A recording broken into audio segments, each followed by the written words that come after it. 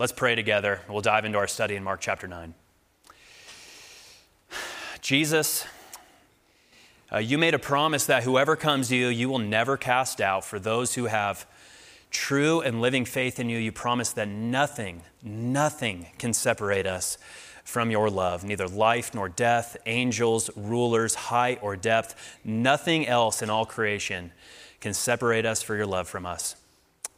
And hearing those promises, we come to you this morning. We're eager to hear from the words of eternal life that you've given us. Humble us this morning. By your Spirit, help us to hear, to learn, to know the truth that you have given us more and more. Shine in our hearts to give the light of knowledge of the glory of God in the face of you, Jesus Christ. It's in your name we pray. Amen. So I'm going to begin with a quiz this morning. So if you have, a bulletin, you can write it down. There's 4 answers to this quiz, okay? Here's what we're going to do. I'm going to read 2 quotations. They come from the same source. 2 quotations from the same source, and your job is to determine who these quotations come from, okay? 4 possibilities. A, Pharaoh, the Pharaoh from the Bible. B, Emperor Nero. C, Muhammad, the creator of Islam. Or D, Adolf Hitler. All right, A, B, C, or D. Here are the quotes. Are you ready? If you give one of these simple, childlike followers of mine a hard time, bullying or taking advantage of their simple trust, causing them to stray from me, you'll soon wish that you hadn't. You'd be better off dropped in the middle of the lake with a large stone tied around your neck. So that's quote number 1. Quote number 2. If your eye distracts you from looking to God, pull it out, throw it away.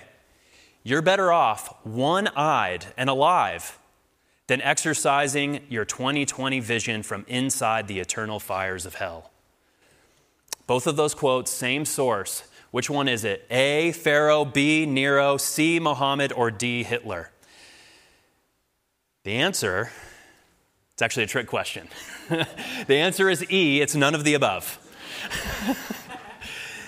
In fact, some of you may be surprised to hear this. Both of those quotations are paraphrases from Jesus.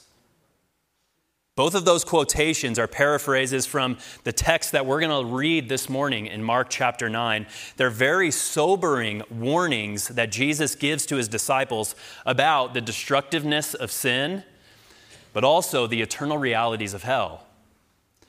It's quite sobering to think about, but if you were to actually compare Jesus to all of the rest of the Bible, you'd find that Jesus speaks about hell more frequently than all of the New Testament authors. In fact, Jesus speaks about hell more often than all of the Old Testament authors of Scripture. In fact, Jesus speaks about hell more than all of the Old Testament and New Testament authors combined. That's how often Jesus speaks about hell, and that's the sobering truth about the teaching ministry of Jesus. If you've been with us for the last several weeks, we've been talking about how Mark has moved on into the second act of his gospel. If you think of Mark as a play, the curtain has dropped on the first act, and as the curtain rises on the second act, a new pattern begins to emerge in the teaching ministry of Jesus. See, in the first act, Jesus frequently taught in parables. Now, Jesus is going to preach in parables. He is going to teach in parables later on in his ministry, but you see this new pattern begin to emerge in the second act, where Jesus takes time out specifically for his disciples, his closest followers, and teaches less in parables, and instead, he begins to teach very clearly, very directly, and very plainly about what it means to follow him in a world like ours. You remember a couple weeks back, Jesus did this for a first time, where he took his disciples aside and said, hey, listen to me. When you follow me in this world, what that means is you have to pick up your cross and follow me all the way to Jerusalem. You have to suffer for the sake of following me in this world.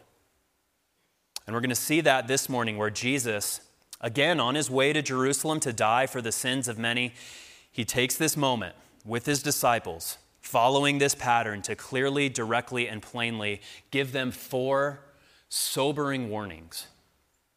The first warning is a clear warning about the destructiveness of sin.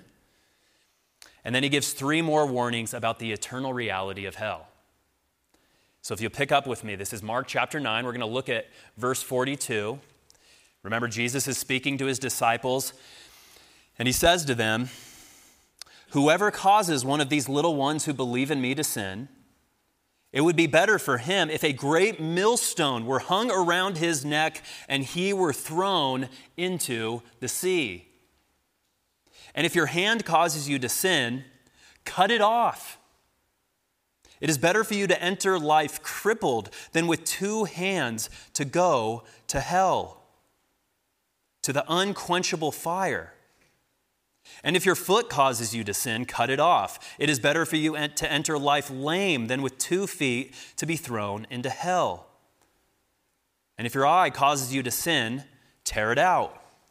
It is better for you to enter the kingdom of God with 1 eye than with 2 eyes to be thrown into hell, where their worm does not die and the fire is not quenched. For everyone will be salted with fire. Salt is good, but if the salt has lost its saltiness, how will you make it salty again? Have salt in yourselves and be at peace with one another." Anybody here want my job this morning?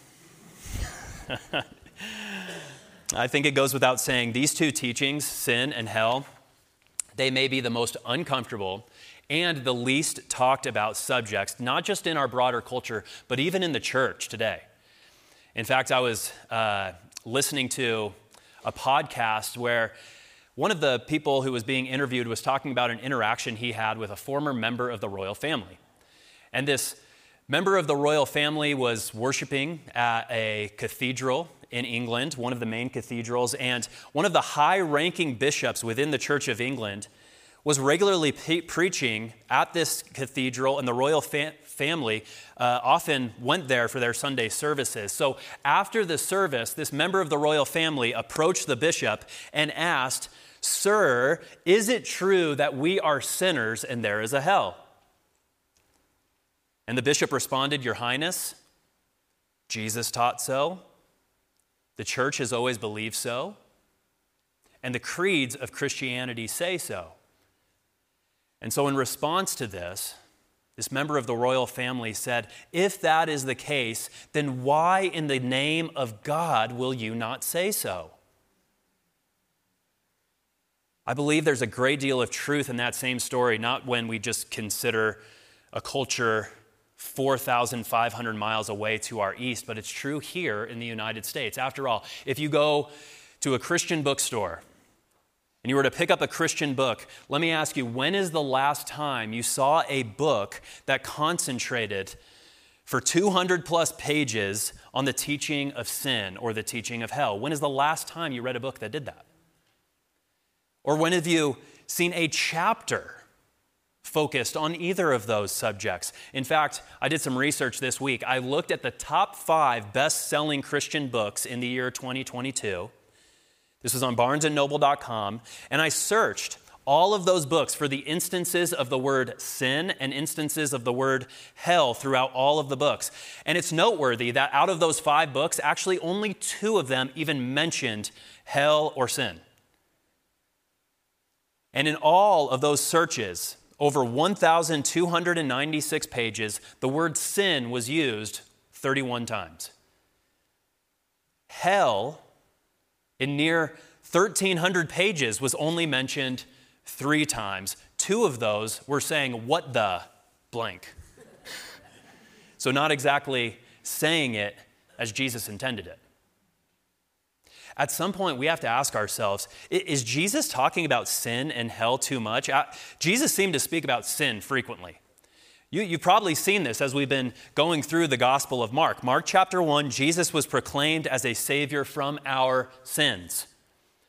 Jesus was preceded in chapter 1 by John the Baptist, who preached a baptism for forgiveness of sins. Again, Mark chapter 1, Jesus' first words of ministry were repent and believe.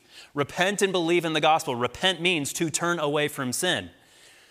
Mark chapter 2, Jesus told a paralytic, son, your sins are forgiven. Mark chapter 3, Jesus spoke about the sin of blasphemy. Mark chapter 7, Jesus referred to sin not as something that pollutes us from the outside, but as actually something that is like a disease that lives in each of us, causing all manner of uncleanness and unrighteousness to come from us. Mark chapter 8, Jesus referred to his generation as a deeply sinful generation. Jesus spoke about sin to the Pharisees, to the religious leaders, sin to large crowds, sin to his disciples. The same is true about the subject of hell. It seems as if Jesus were to come to the United States in the 21st century, we would find his teaching deeply uncomfortable and deeply intolerable. So again, we should ask ourselves, is Jesus talking about sin and hell too much, or are we speaking about it too little? Now, to be sure, some people teach on sin and hell, and they seem to get this certain sort of satisfaction from it or enjoyment out of it, as if there is pleasure in the fact that people will not turn away from their sin, that people will not embrace Jesus for forgiveness, that some will endure the torment of hell. They seem to derive pleasure from that fact, and we want to avoid that posture altogether. We want to teach on sin and hell. We want to do so in love and in sincerity and concern for the souls of all humankind. Theologian and author John Scott put it well. He said, no person should talk about hell without tears in their eyes. That's the posture we want to embrace when we teach on these things. Though it's uncomfortable, though it's not regularly talked about, though we would like to avoid the subject altogether, we must teach on sin and hell because Jesus did, more so than any other biblical author. And we must do so with tears in our eyes, with love in our hearts, concern in our souls, warning those who may be perishing, warning them, just as Jesus does here. So Jesus, speaking with his disciples, pick it up in verse 42, Jesus gives his first warning, and it's a warning about the destructiveness of sin. Verse 42, Jesus says, warning, whoever causes one of these little ones who believe in me to sin, it would be better for him if a great millstone were hung around his neck and he were thrown into sea. Notice, we have a warning here first about causing others to sin, specifically causing a follower of Jesus to sin and stumble in their faith. When Jesus talks about his followers, he often refers to them as children or little ones. That's what Jesus means when he says here in verse 42, whoever causes my little ones to sin. He's talking about children of God, his followers. And you know, Jesus often refers to followers of him as little children. Remember the paralytic in Mark chapter 2? This paralytic who had been paralyzed his entire life, 4 friends bring him to Jesus. But as they bring him to be healed, the entire house is swarmed by this large crowd. So in desperation, they take him to the roof of where Jesus is at. They tear a hole in the ceiling and they lower this man, this paralytic, down through the roof right into the table where Jesus is teaching. And Jesus, looking at this man and seeing his faith, says, Son, child of God, your sins are forgiven. Or you know the story of the hemorrhaging woman, which we saw in Mark chapter 5. This woman who had a discharge of blood for 12 years.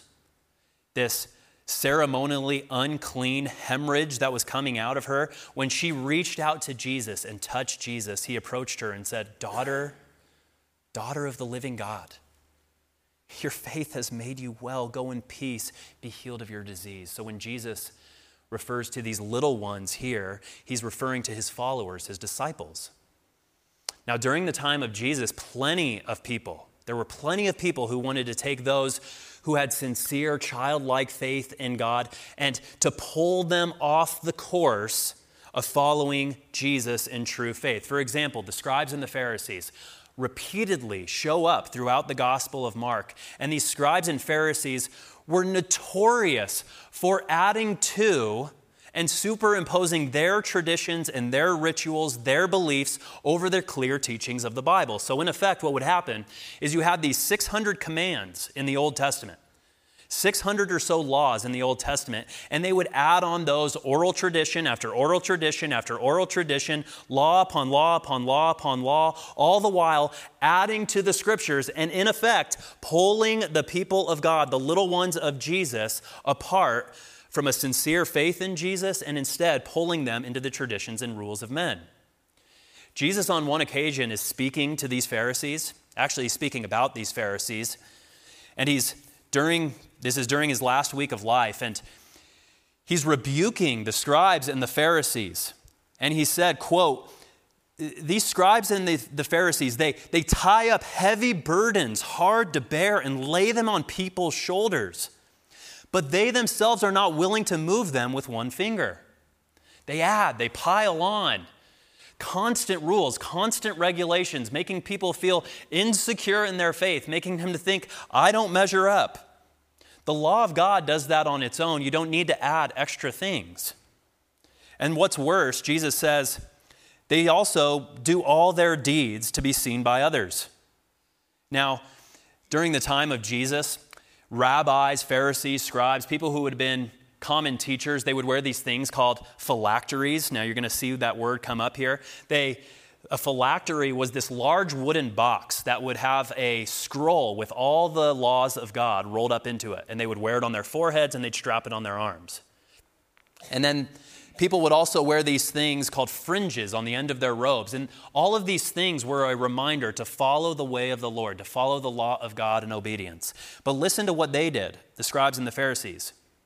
They do all their deeds to be seen by others, for they make their phylacteries broad and their fringes long, and they love the places of honor at feasts and the best seats in the synagogues and greetings in the marketplace and being called rabbi by others. Everything they do is not to guide people in their faith, but it's to be seen by others, to be perceived as religious, to be perceived as spiritual. And in effect, they do nothing but pull little ones off the course of following Jesus, causing them to sin. With their big boxes on their heads, and their big boxes on their arms, and their constant unceasing adding of oral tradition and law upon the backs of people, but they don't even want to move them with their finger. Today, in our culture, we probably face this opposite problem. In our culture, we're not tempted so much to add to Scripture, to add to God's Word, saying you have to do more than God requires. We actually have the opposite temptation, don't we? Where we're tempted to subtract from Scripture, to take away from God's commands. We avoid one ditch over here, and thinking that we need to correct, we actually go into the opposing ditch on the other side, being pulled away from God. But it's equally as dangerous. Some of you are familiar with the Jefferson Bible. Thomas Jefferson was a brilliant thinker, Enlightenment thinker, political thinker, and what he did is he wanted to think of Jesus in a way that people during his time would really appeal to. So he wanted to think of Jesus more as an enlightened, scientifically minded man, a rational thinker, a champion of freedom and liberal democracy. So what he did is he took a Bible, the New Testament, and he literally took a razor to the Bible, cutting out sayings and stories of the Gospels that he found appealing, and he would take those and he would paste them into a separate book and throw out the rest. And the end product was this Jesus who had no supernatural power, a Jesus who performed no miracles, a Jesus who had no divinity, who was not like any God-like figure, but he was just like any other human being, a Jesus who did not rise from the dead, a Jesus who was not God in the flesh. Jefferson wanted a Jesus who would appeal to the masses, who would appeal to a more rationally and scientifically minded culture. So he took a razor to Jesus and made him in his own image. And here we are, 197 years downstream from Thomas Jefferson, and we find ourselves doing the same thing. We want a Jesus, a God who sounds more appealing, but in our culture, it's not so much a scientifically, rationally minded Jesus that we want. We want a Jesus who will appeal to us in our age of greed and consumerism and our culture of sexual and gender freedom. So just like Thomas Jefferson, there are teachers who effectively just take a razor to the scriptures, and they never mention the Bible's warning against those who desire to be rich, saying the desire to be rich is like a snare that will entrap you. They never speak on how the love of money is the root of all kinds of evils.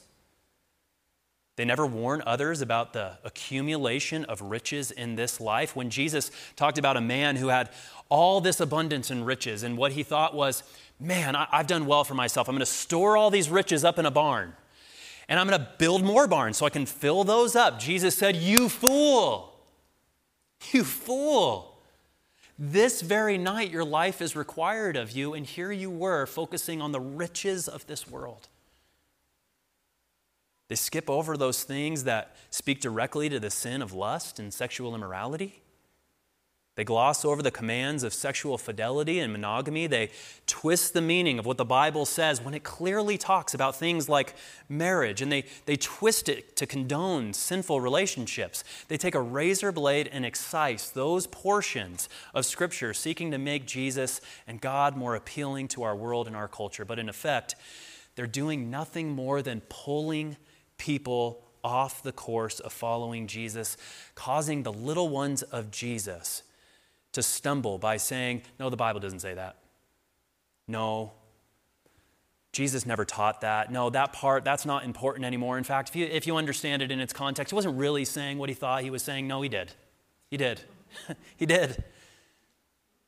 And notice Jesus' warning here. He says, those who cause others to sin in this way, this warning is grave. It's dreadful. He says, whoever causes one of these little ones who believe in me to sin, it would be better for him if a great millstone were hung around his neck and he were thrown into the sea. During the time of Jesus, and this is still practiced in other cultures today, when people would grind grain, what they would do is they would put it, they'd give it to a miller, and they'd put it in this large kind of circular stone path. And then they would take this large stone that was a circle, and it was about 3 or 4 feet across, extremely heavy, and they would put it in the middle of this path, and they would have an ox or a donkey pull this millstone all the way around the grain until it crushed the grain to fine powder so that you could use it for baking. And this stone was so heavy that if you wanted to flip it over, if you had to flip it over, if it had fallen over, you needed 2 oxen to actually pull it back upright until it could be pulled to be rolled again. And Jesus is warning here, specifically those who teach. If a person causes one of his followers to sin and stumble in their faith by pulling them off the path of truth or pulling them off the path of faithfulness to God by the way that they live, he is saying it is better if that kind of stone, a millstone, were tied around their neck and they were thrown into the heart of the sea. It is dreadful. Jesus warns without equivocation, directly, clearly, simply about the destructiveness of sin. Sin is so destructive, it would be better to drown in the sea than to cause others to sin and pull them off the course of following Jesus. And if that wasn't uncomfortable enough, again, who wants my job this morning? As if that wasn't uncomfortable enough, Jesus' thought moves on and it intensifies. Jesus gives 3 warnings about the eternal reality of hell. Beginning in verse 43, Jesus says, warning, if your hand causes you to sin, cut it off. It is better for you to enter life lame. Lost my spot here. If your hand causes you to sin, cut it off. It is better for you to enter life crippled than with 2 hands to go into hell, to the unquenchable fire. And if your foot causes you to sin, cut it off. It is better for you to enter life lame than with 2 feet to be thrown into hell. And if your eye causes you to sin, tear it out. It is better for you to enter the kingdom of God with 1 eye than with 2 eyes to be thrown into hell, where their worm does not die and the fire is not quenched. Now, Jesus here, of course, is not suggesting that we should really dismember ourselves. Just want to be clear here. Although some people throughout history, incidentally, some people throughout history have taken Jesus literally on this point. There was a man by the name Origen of Alexandria who lived during the late 1st, early 2nd century. Origen, in heeding Jesus' warning in this passage, castrated himself in order to overcome sensual and sexual desires. Now, I do not believe that that's what Jesus is teaching here, that we are to physically dismember ourselves. He's not teaching that, so please, I want to see everybody with 2 feet come back next week, okay? No, Jesus is teaching something significant here, though, a spiritual truth. See, Jesus in other places and the Bible in other places make it clear that Jesus came to earth to destroy sin. And Jesus destroys sin in 2 ways, and you need to remember these 2 terms. It's very important. The first way that Jesus destroys sin is by destroying the penalty that our sins deserve. This is called justification. That's the word that you need to remember, justification. Jesus destroys the penalty of our sins, in his crucifixion. What he did is he actually took the penalty and the punishment of our sins upon himself. And in his death on the cross, Jesus took the full condemnation, the full judgment that our sins deserve, sacrificing himself as a punishment for our sins. And the result is that the penalty of sins that we have committed has been completely destroyed. Completely destroyed. Through faith in Jesus Christ, there is no sin that you could commit, past, present, or future, that Jesus has not already been punished for on the cross, because he has destroyed the penalty of sin on the cross. That is justification. That's how forgiven you are. You can never out-sin your justification and your right standing with God through faith in him. But Jesus also came to destroy the power of sin in our lives as well. And this is what's known as sanctification. Justification comes first, sanctification comes second. You have faith in Jesus and you are justified. You are forgiven. You are embraced by God. Nothing can separate you from the love of God in Christ Jesus. But after justification, God sends the Spirit of Christ into your heart to now sanctify you from the inside out, to change you more and more into the likeness of Jesus. Simply put, as a follower of Jesus, as a Christian, Jesus says throughout your life, he will conform you, shape you, mold you more and more into creatures that look like him. And he will shape you and mold you more into a creature fit for heaven by killing sin in you and turning you toward the righteousness that Jesus walked in. So there are parts of us, the Bible teaches this, when it comes to sin, there are parts of us that are so mired, entangled, gripped by sin, so close to us, that they actually are so common to us that they are like our hands and our feet. We don't even think about them. We overlook them. And what Jesus is saying is that by his grace, through his Spirit, he is going to destroy those parts of us in order to make us fit for heaven through sanctification. You think of a surgical oncologist, right? When they cut somebody open, when a surgical oncologist opens a person, putting them under their knife, their mission is to completely eradicate every cancerous cell that is killing a person from the inside out, to utterly destroy it. That's what Jesus means to do. Jesus, by his grace, means to excise, to surgically remove those parts of us that do not conform to the kingdom of God, to kill sin within us. That's what Jesus is teaching his disciples here. Look again at verse 43. In verse 43, that's what Jesus means when he says, if your hand causes you to sin, cut it off. Cut it off. It's better to enter life, eternal life, the kingdom of God, crippled than with 2 hands to go to hell, the unquenchable fire. That part of you, that sinful part of you that you cling to, that has become so ingrained within you, that part of you needs to be removed. If you do not, by God's grace, seek to cut that sin out, then sin will destroy you. I'd wager this. If you were to ask any man who has followed Jesus for more than 3 minutes, and if that man has struggled with internet pornography, and you were to ask him, are you happy? Are you fulfilled? Are you flourishing in your walk with God?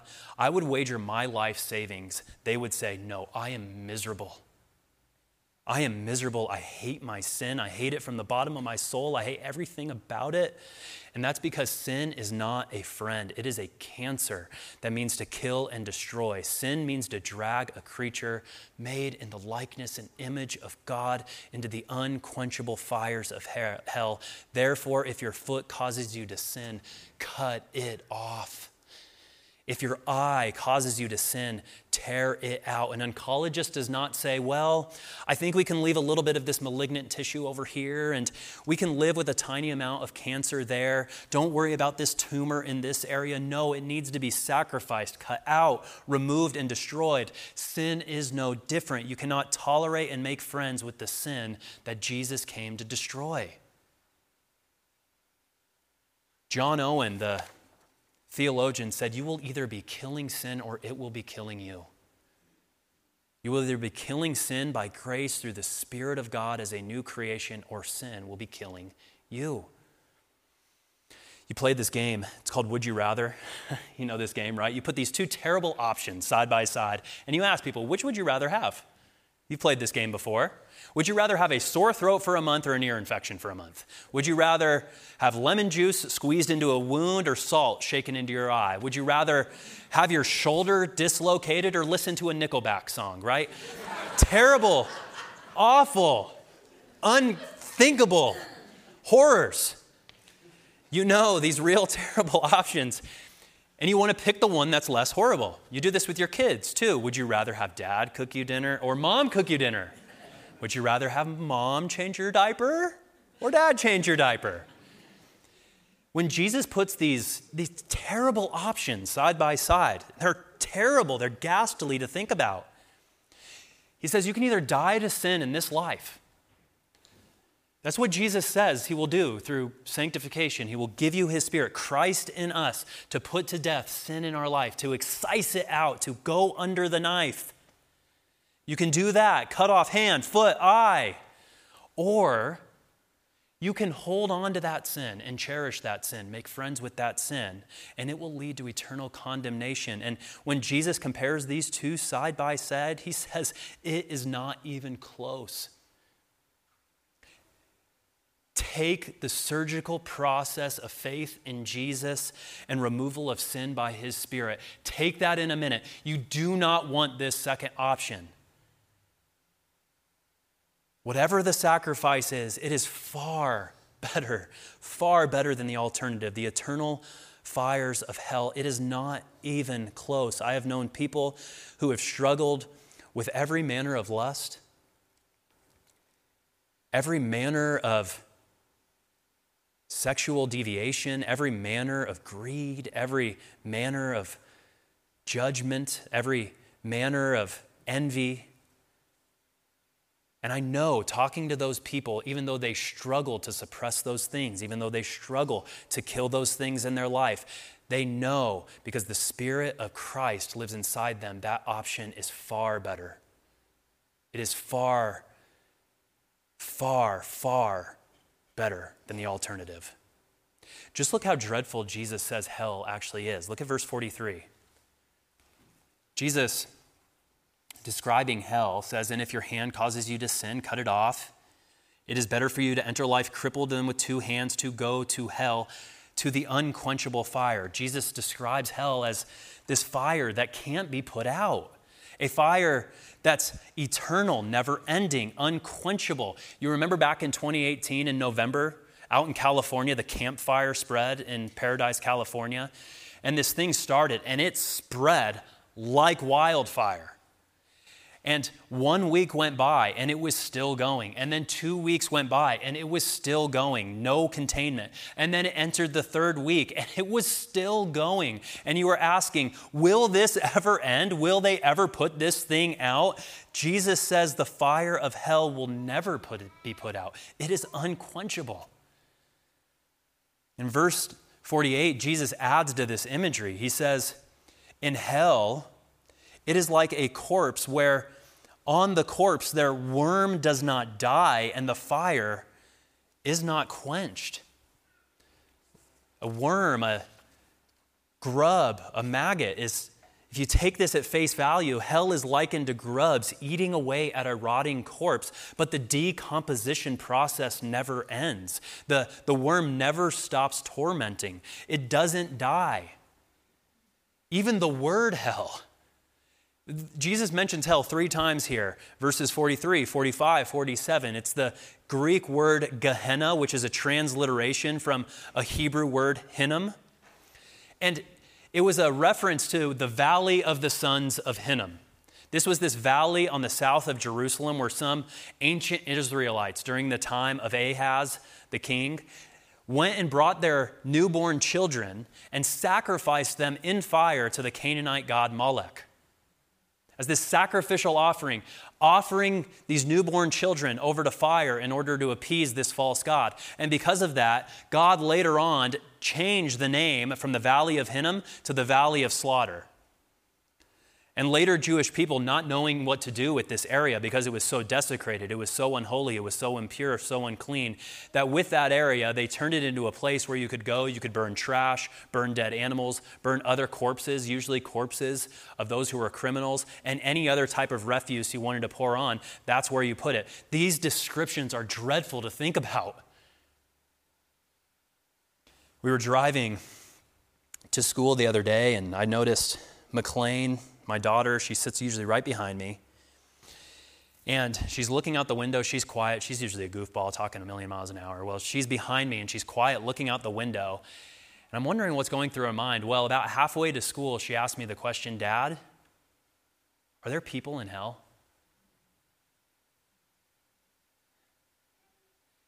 I'd say every single fiber in my body wanted to say no.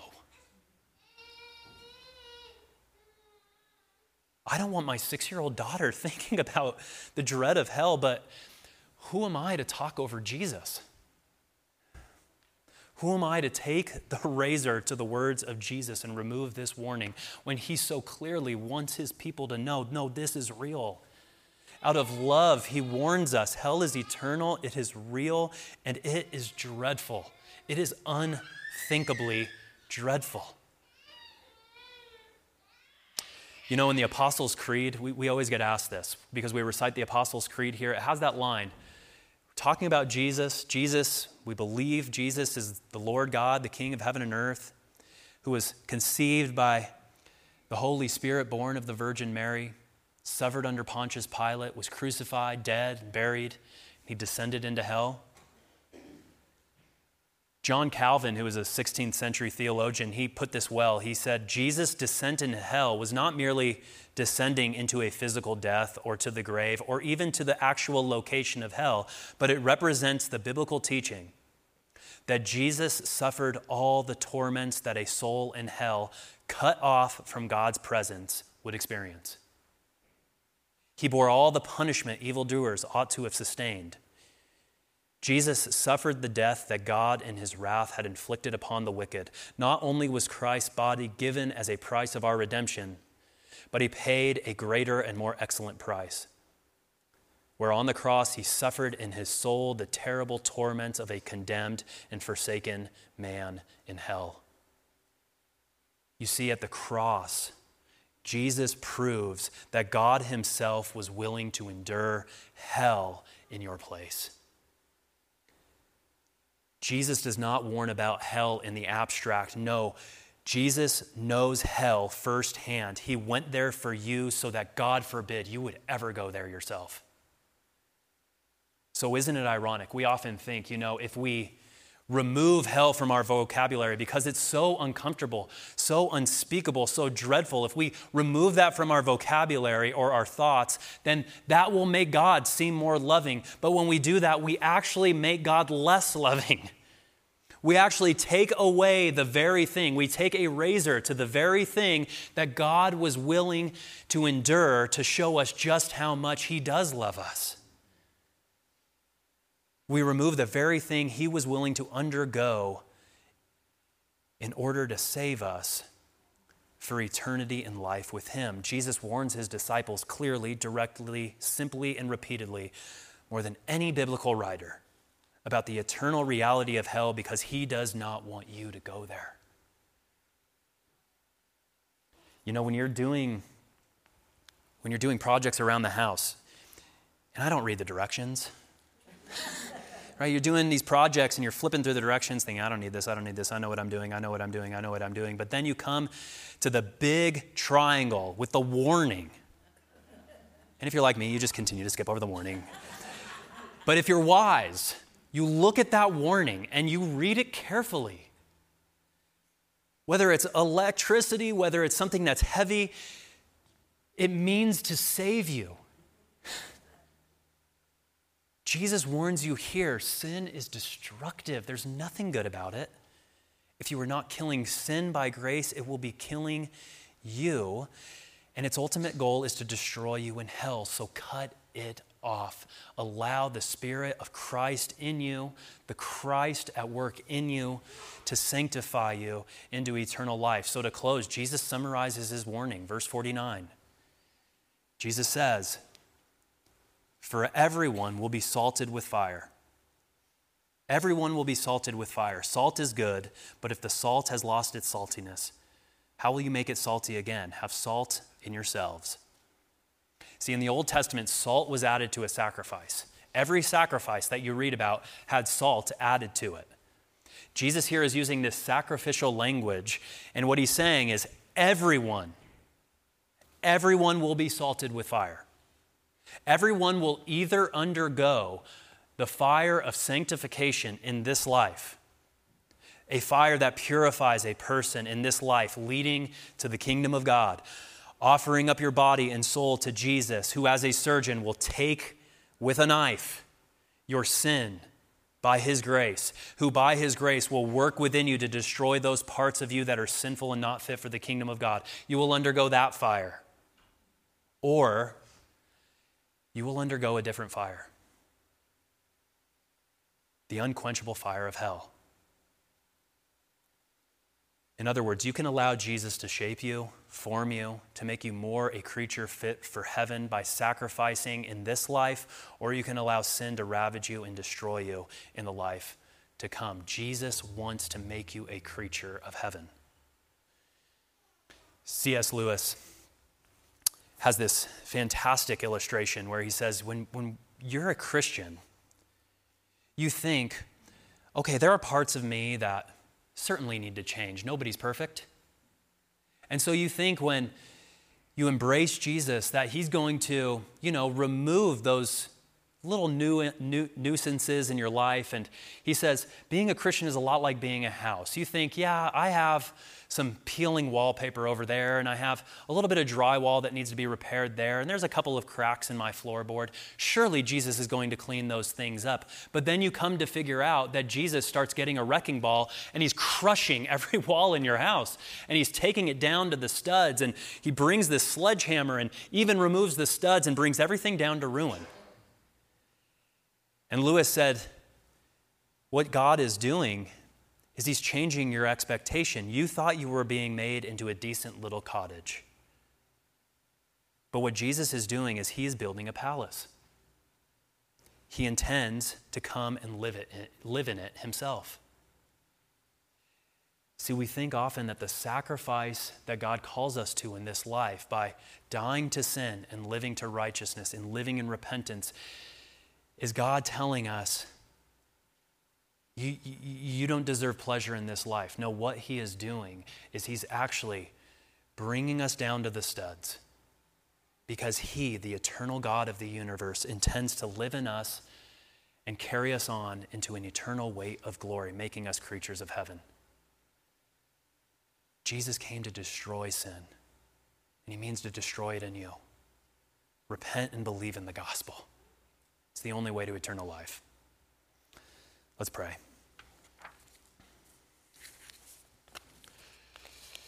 Father, we thank you that you so loved the world, that you sent your only Son, that so whoever would believe in him would not perish but have everlasting life. That you so love us, that you sent Jesus to endure the fires of hell in our place, to bear the full punishment and condemnation of hell in our place on the cross. Thank you, Father. And Jesus, we thank you for your warnings. They are uncomfortable to hear. We are deeply sorry for not taking them seriously and treating them with sobriety. Forgive us for ways that we often are tempted to take a razor to your words, knowing that we can never find life that way. And we ask, Jesus, by your grace, through your Spirit, powerfully work within us. Please help us to submit ourselves to your work of sanctification in our lives. Help us cut sin from our lives, turn away from it every day, and trust more in you to change us from the inside out. We desperately need it. And we know that we can't do it on our own. Christ, by your strength in us, transform us. Please, we pray, from one degree of glory to the next. Make us more in your image and likeness, more into creatures equipped for the eternal kingdom of God. And lastly, Jesus, we pray, even now this morning, we recognize there's some people who might be in here who do not have a living faith in you. Please, by your grace, work faith in them. Help them to repent, to believe in the good news that whoever comes to you, you will never cast out, and nothing can separate us from that love. And that you will work powerfully in us to make us creatures of heaven. Would you make that happen in their hearts now? We pray this in your name to your glory. Amen.